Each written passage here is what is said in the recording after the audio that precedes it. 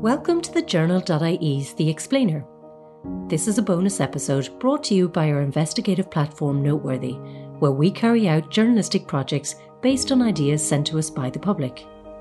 I'm Susan Daly, and over the past few months at Noteworthy, we examined the state of Irish rivers and the impact vegetation clearance is having on wildlife that depend on them. Rivers and the habitats they support are being over-maintained and in some cases destroyed in Ireland, according to experts who spoke to science and nature reporter Anthea Lakia. She joins me today to tell me about her work on this investigation, and I am also joined today by Elaine McGough, who is the Natural Environment Officer with An Taisce. Anthea, before we properly set sail, perhaps you can tell us about the habitats that you examined for this investigation. Yes, thank you, Susan, and thank you for having me.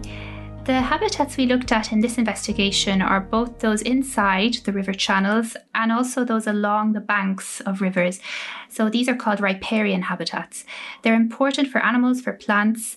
So there's so many species living there, and others are using them as corridors to move along as well. They would be home to species that are well known, from otters to kingfishers to badgers, but also dragonflies, mayflies, lamprey, trout, salmon. And the plants play an important role too, because they capture pollutants and they provide shade as well. And Anthea, we are particularly focused in this investigation on the clearing away of vegetation. Who's responsible for that and why is it being done? So we found that there's no single authority responsible for rivers and vegetation clearance along rivers in Ireland. But there are a number of authorities responsible for clearing away vegetation, including the Office of Public Works, OPW, Waterways Ireland, and local authorities in each county. But also Inland Fisheries Ireland, the National Parks and Wildlife Service, and the Local Authority Waters Programme have a role and are involved in planning and have some level of oversight on these vegetation clearance activities. The OPW are responsible for maintaining 11,500 kilometres of channels in 33 river catchments in Ireland. And this maintenance is done on a 5-year cycle, so they maintain about 1/5 of them, so equivalent to roughly 2,100 kilometres of channel each year. And this work is done to drain agricultural land in order to make it more productive. Anthea, this work then goes back to something called the Arterial Drainage Act. Will you please tell me what is that? Yes, so this work is mandated by this act, which dates back to 1945 and was amended in 1995. So this act was established to improve land for agriculture, to make it more productive by reducing flooding. Now, drainage actually started much earlier, and acts date back as far as 1842. Historically, drainage has resulted in Irish rivers being dredged and drained and deepened. So they've been separated from their floodplain and transformed to unnatural water bodies, homogeneous, straight and canal-like in shape. So most of the sources we spoke to were very clear that there was huge damage done to Irish rivers because of arterial drainage. But maintenance continues today, mandated by the Arterial Drainage Act and the associated removal of vegetation, with negative impacts on ecosystems and biodiversity. And this is what we wanted to look at in this investigation. Most river works that we do hear about in the news are related to flood schemes. So how is this work different? So the OPW are responsible for flood defence schemes and flood embankments under the Arterial Drainage Act 1945 and the 1995 amendment. These works include some vegetation clearance, but in this investigation we wanted to look at the clearance that was done as part of arterial drainage maintenance on those 11,500 kilometres of channels. So this is separate from OPW's work on flood defence schemes. Elaine, Anthea mentioned how some of our rivers have lost their natural meandering shape. What impact have you seen on the ground, pardon the pun, and are there any benefits, for example, to agriculture in doing these works? So the arterial drainage works, they usually involve 3 main impacts, if you will, or 3 main changes, and they are the impacts on the in-stream habitat and the sediment, and they alter the riparian, or what's the bankside vegetation structure, and they remove woody debris from the channels, and each of those has their own individual impacts. So, for example, in-stream habitat it's intimately related to the riparian zone. The water bodies are interconnected with the land. So what we're seeing with channelization, the type of work done by the OPW, it interferes with the natural function of the river. It alters the habitat and sediment dynamics and often results in extensively modified habitats. So essentially, it diminishes the ecosystem function and leads to a disconnection with the land between the river and the land. And so what you'd see is in gently flowing rivers, the channelization can lead to increased siltation. So you'll just get a lot of silt settling on this the bed of the river and covering over any gravel or any natural habitats. It would turn what was once quite a diverse, homogeneous landscape into quite a homogeneous bed of silt. This has knock-on impacts on what habitats are available for the things that live in the river, the things like invertebrates, like insects and fish, and the types of plants that can grow there. It's also been found that silt can be more damaging for microinvertebrates than nutrient pollution. So it really has quite a significant impact. So that's quite a stark picture you've painted there, Elaine. So what is the benefit for doing these works? The farming lobby would strongly argue that the arterial drainage works are absolutely necessary for maintaining their land in a fit state to carry out their agriculture. The Arterial Drainage Act was brought into being in the 1940s for that very purpose, and it has done the job quite well. But as I described above, maintaining these habitats in a very unnatural situation means they need constant intervention to keep them open. So essentially, if the OPW stop dredging these maintained water bodies, the structure will change and it may lead to more flooding. So the farmers have a point. If these works stop being carried out, it is likely that their land would be impacted and you would see increased flooding. But given the environmental crisis that we're facing in Ireland and globally, isn't it time to find a better way that works for water, biodiversity and for people? And Thea, what Elaine is saying there around, I suppose there is some motivation for farmers to do this, but we kind of have to move on and find a way that it's more beneficial to both the river structure and how flooding can be prevented. There is also the case you were saying some sources were telling you some vegetation clearance is sometimes needed. Yes, that's right. So most sources would have said that vegetation clearance is sometimes needed.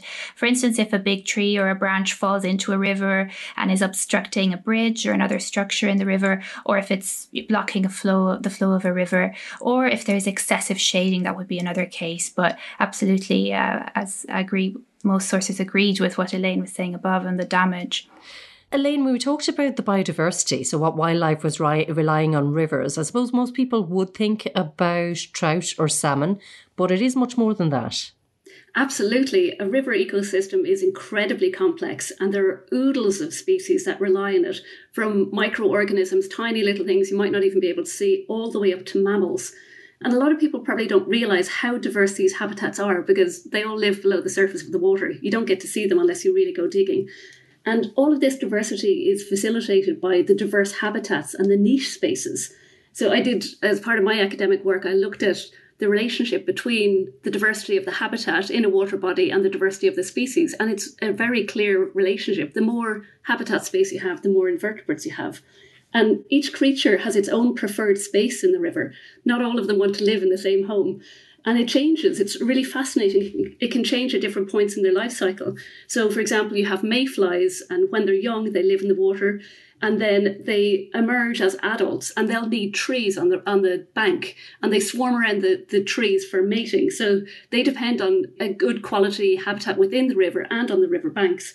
Or dragonflies are similar. They live in the water as young, but they need reeds at the edge of the river and they crawl up them when they're ready to transform into adults. They need those structures to climb up out of the water.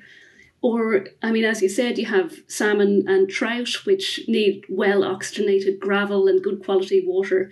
And then you've also species like kingfisher, which nest in riverbanks, and they like quite vertical banks that are clear of vegetation, so there's no predators hiding ready to eat them. And Thea, that is such a diverse habitat with diverse needs. And yet we're talking about arterial drainage work that started in the 1940s. Has it changed at all since that time? So since the Arterial Drainage Act in 1945, OPW told us that the work that they do in terms of arterial drainage maintenance is unrecognisable. They told us it's unrecognisable compared to 20, 30 years ago, and that there's more of an environmental focus at OPW. So they have environmental guidance in place, and all their catchments go through a 5-year screening for appropriate assessment. So public authorities are required to do these appropriate assessments, including a screening for plans and projects to ensure that there's no adverse impact on the conservation objectives of Natura 2000 sites, so the European network of breeding and nesting and resting sites for rare and threatened species. About 6,000 kilometres of the channels maintained by OPW are either close or within these sites, so they would include special areas of conservation and special protection areas. And this means that environmental assessments are absolutely required before the works. However, experts we spoke to still had serious concerns about the environmental assessment process and the environmental damage caused by the works on rivers and on habitats. We found that a quarter of OPW audits of maintenance works last year in 2021 failed to obtain a good or very good score, and that was for reasons ranging from damage to riparian vegetation to impact on fish and spawning areas. Elaine, we've just heard there environmental assessments, they're so important. They're such an important tool to protect these habitats. But Elaine, what do they involve, and are they actually enough to prevent destructive works? Yeah, there are a few different types of assessment that can be done, but the one that's most well known is the appropriate assessment. And this is where whenever any works are going to damage European protected sites, you need to look at what the impacts are, see what measures you can put in place to prevent that impact. And it's a really high legal bar. You have to be able to conclude beyond reasonable doubt that there'll be no impact on these protected habitats in order for the work to go ahead. It's a very useful tool in a lot of circumstances, but like any tool, it depends whose hands it's in. So judgment calls that you don't generally rely on members of the public to make, because you need quite a bit of expertise to know if there actually is risk. So while the tool itself is useful, I think the OPW could beef up on the implementation of it. And Thea, on those assessments then, and subject to what Elaine was saying there, you did look deeply into some of them, and your investigation did find instances where there were issues with these assessments. Can you give us some examples? Yes, we found instances in which no assessment had taken place before the works, and work had been done during the nesting season as well. So in one case, we discovered that a company contracted by Waterways Ireland cut trees along a stretch of the Abbey River in Limerick without any assessment prior to the works. And this actually led to a loss of riparian woodland, according to the environmental assessment that they did afterwards, the retrospective environmental assessment. We also found an instance where OPW, arterial drainage works, took place outside of the period covered by the Natura impact statement. So these were works on the Trimblestown channel of the River Boyne, and they were done in January 2021, but the Natura impact statement covered the period from 2016 to 2020. And internal National Parks and Wildlife Service correspondents actually mentioned this and said that there appeared to be some confusion as to the timeframe covered within the current Natura impact statement for the Boyne Arterial Drainage Maintenance Scheme. OPW told us that on a 5-year basis, they update and revise the appropriate assessments, but they said that the essence of these assessments doesn't change. We also discovered a number of instances where trees were felled and vegetation was cut during the bird nesting season. For instance, an OPW audit revealed vegetation was removed from a stretch of the River Brosna in Westmeath in June 2021. So this is bird nesting season. Section 40 of the Wildlife Act makes it an offence to destroy vegetation growing on uncultivated land in a hedge or a ditch between the 1st of March and the 31st of August each year. And the National Parks and Wildlife Service told us that there are some exceptions to this relating to public health and safety and to work carried out by Inland Fisheries Ireland, but that there's no specific reference made to works carried out by the OPW. That's a very clear message that, yes, there are exceptions in nesting season. We know that's an extremely sensitive time for wildlife and birds, but not for this purpose. So that's really interesting to learn. And Elaine, An Taisce advocates for ecosystems around Ireland. So say in the case of the works in Limerick, that woodland was felled in response to local concerns regarding dumping and litter and antisocial behaviour, which seems a little bit unrelated to the actual, existence of a woodland in itself. So do we have a tendency in Ireland to basically clear away nature to solve other problems, to make things tidy? Oh, we absolutely do. And the argument of antisocial behaviour, it just fills me with despair. It seems like you can use that argument to do anything you want. Like you said, even planting trees. I know communities don't want to plant trees because they're convinced that in 10 or 20 years' time, there's going to be people drug dealing in them or the like. So we very much need to change our collective view of nature. Everyone, well, not everybody, lots of people like things to be neat and tidy, but nature likes messy. There is no space for nature when things are neat. Like if you look across Ireland, a lot of people pride themselves on our lovely green fields. But when I see those green fields, I look at them and I see it as an ecological desert. It's just ryegrass. There's nothing else there. There is no space for nature to live in. And once you see it, you can't unsee it. So I would love if collectively Irish people could see the land and see nature through my eyes and realise the damage that this neat and tidy mentality is causing. Sticking with the calls for change, Anthea, and if we were to look back again, focusing on the Arterial Drainage Act, the overarching message throughout your investigation did seem to be the need for serious reform of that. What are the most urgent changes that experts told you are needed? Yes, absolutely. Nearly all of the experts that we spoke to were very, very clear that the Act needs to be reformed and brought up to speed to account for the current climate and biodiversity crises and emergencies, and also to be in line with the latest science, the latest scientific findings. A petition by the Irish Wildlife Trust to reform the Act gathered over 5,000 signatures, and the current draft River Basin Management Plan for Ireland, which is out for public consultation, actually mentions a need for new legislation to manage pressures on rivers. So it looks as though some change may be afoot. And Elaine, you have concerns about transparency in terms of OPW works. What are those, and would a change in the Act actually help with those? Yeah, it's very difficult to get into the black box that is the OPW. I, as An Taisce, have repeatedly asked the OPW to give me an outline of their planning process, so I'm very clear on who is making the decisions. Is there the opportunity to appeal? What's the decision-making process? Yeah, I asked first, it was at least 2 years ago, and I've asked 3 times since, and I still haven't gotten that information. They did recently enough. They uploaded some appropriate assessment environmental screening decisions onto their website. I asked them for the scientific rationale underlining those so I can figure out how rigorous they're being. Again, that was never sent to me. So I know that they're conscious of trying to improve the public participation and the transparency, but we're still a long way from where we are with most other government bodies. Like in planning, you can go onto your local county council website and all of the documentation is up there. You know exactly who's making the decision, when, and what the grounds are. With the OPW, somebody is making a decision. We don't know what it's based on. We don't know exactly when the decision was made, and we don't know if there's any opportunity to appeal it. So it's really, from a public participation point of view, it's really problematic. This is why the public are up in arms. They see the OPW out on their local river and nobody knows, are they meant to be there? What are they doing? Is this permitted? It's really unsatisfactory. Anthea, the OPW themselves do recognise that there is always room for improvement. What did they say to you about how they operate?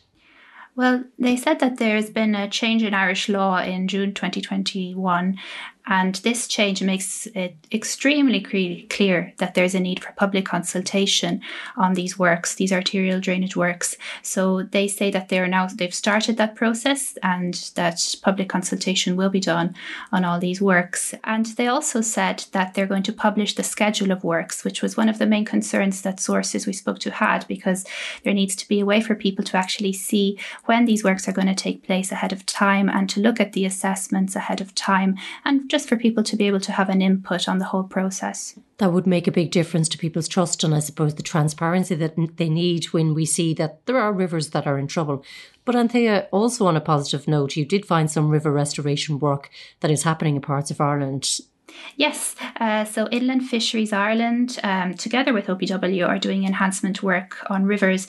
So that might involve putting back into the rivers structures that were taken out in the first place by arterial drainage works. So gravels, for example, which provide habitat and spawning grounds for salmon and trout, or structures, for example, that can help the river go back to a meandering shape. So things like paired deflectors. So these create variation in flow in rivers. They create pools and they keep the gravel more oxygenated and clean.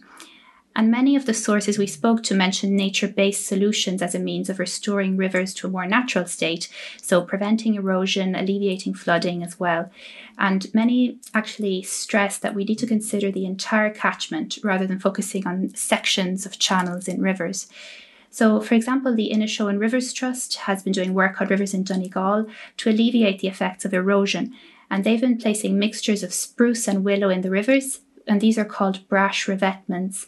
And these bring vegetation back to the rivers when the willow grows. They create habitats and they prevent erosion and flooding where they're placed. So the Inishowen Rivers Trust told us that there are so many clear benefits to this for farmers as well, because their land is not eroding and the bank of the river builds back once again. Thanks for that, Anthea. A small bit of optimism to finish on, I think, for both the riparian habitats we were talking about and farmers. And a big thanks to both our guests for joining us, Elaine McGough and our reporter, Anthea Lakia. You have been listening to this bonus episode of The Explainer, brought to you by Noteworthy.ie. It was produced by Nikki Ryan and Laura Byrne. If you want to learn more about our work at Noteworthy and how we source our stories from you, our readers and listeners, head to our site at Noteworthy.ie. And sign up to our newsletter, which gives you an insider look at our latest investigations by visiting noteworthy.ie/newsletter. Thanks for having us and see you next time.